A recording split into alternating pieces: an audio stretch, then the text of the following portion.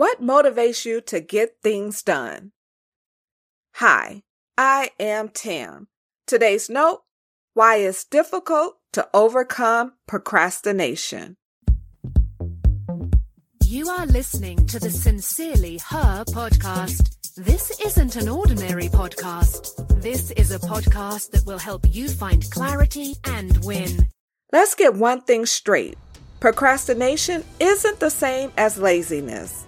Procrastination is postponing taking action.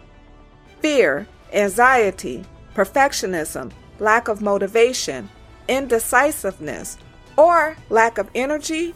When you figure out why you procrastinate, you'll successfully be able to deal with it.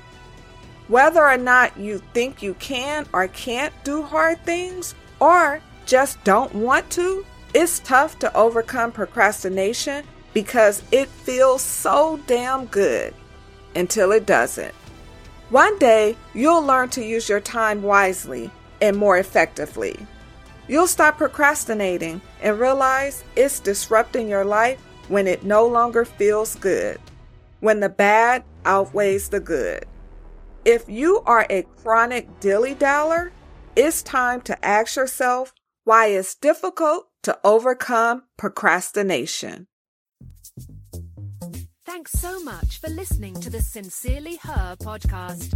Remember, be you, trust yourself, be happy, travel, be authentic, have confidence, and never give up.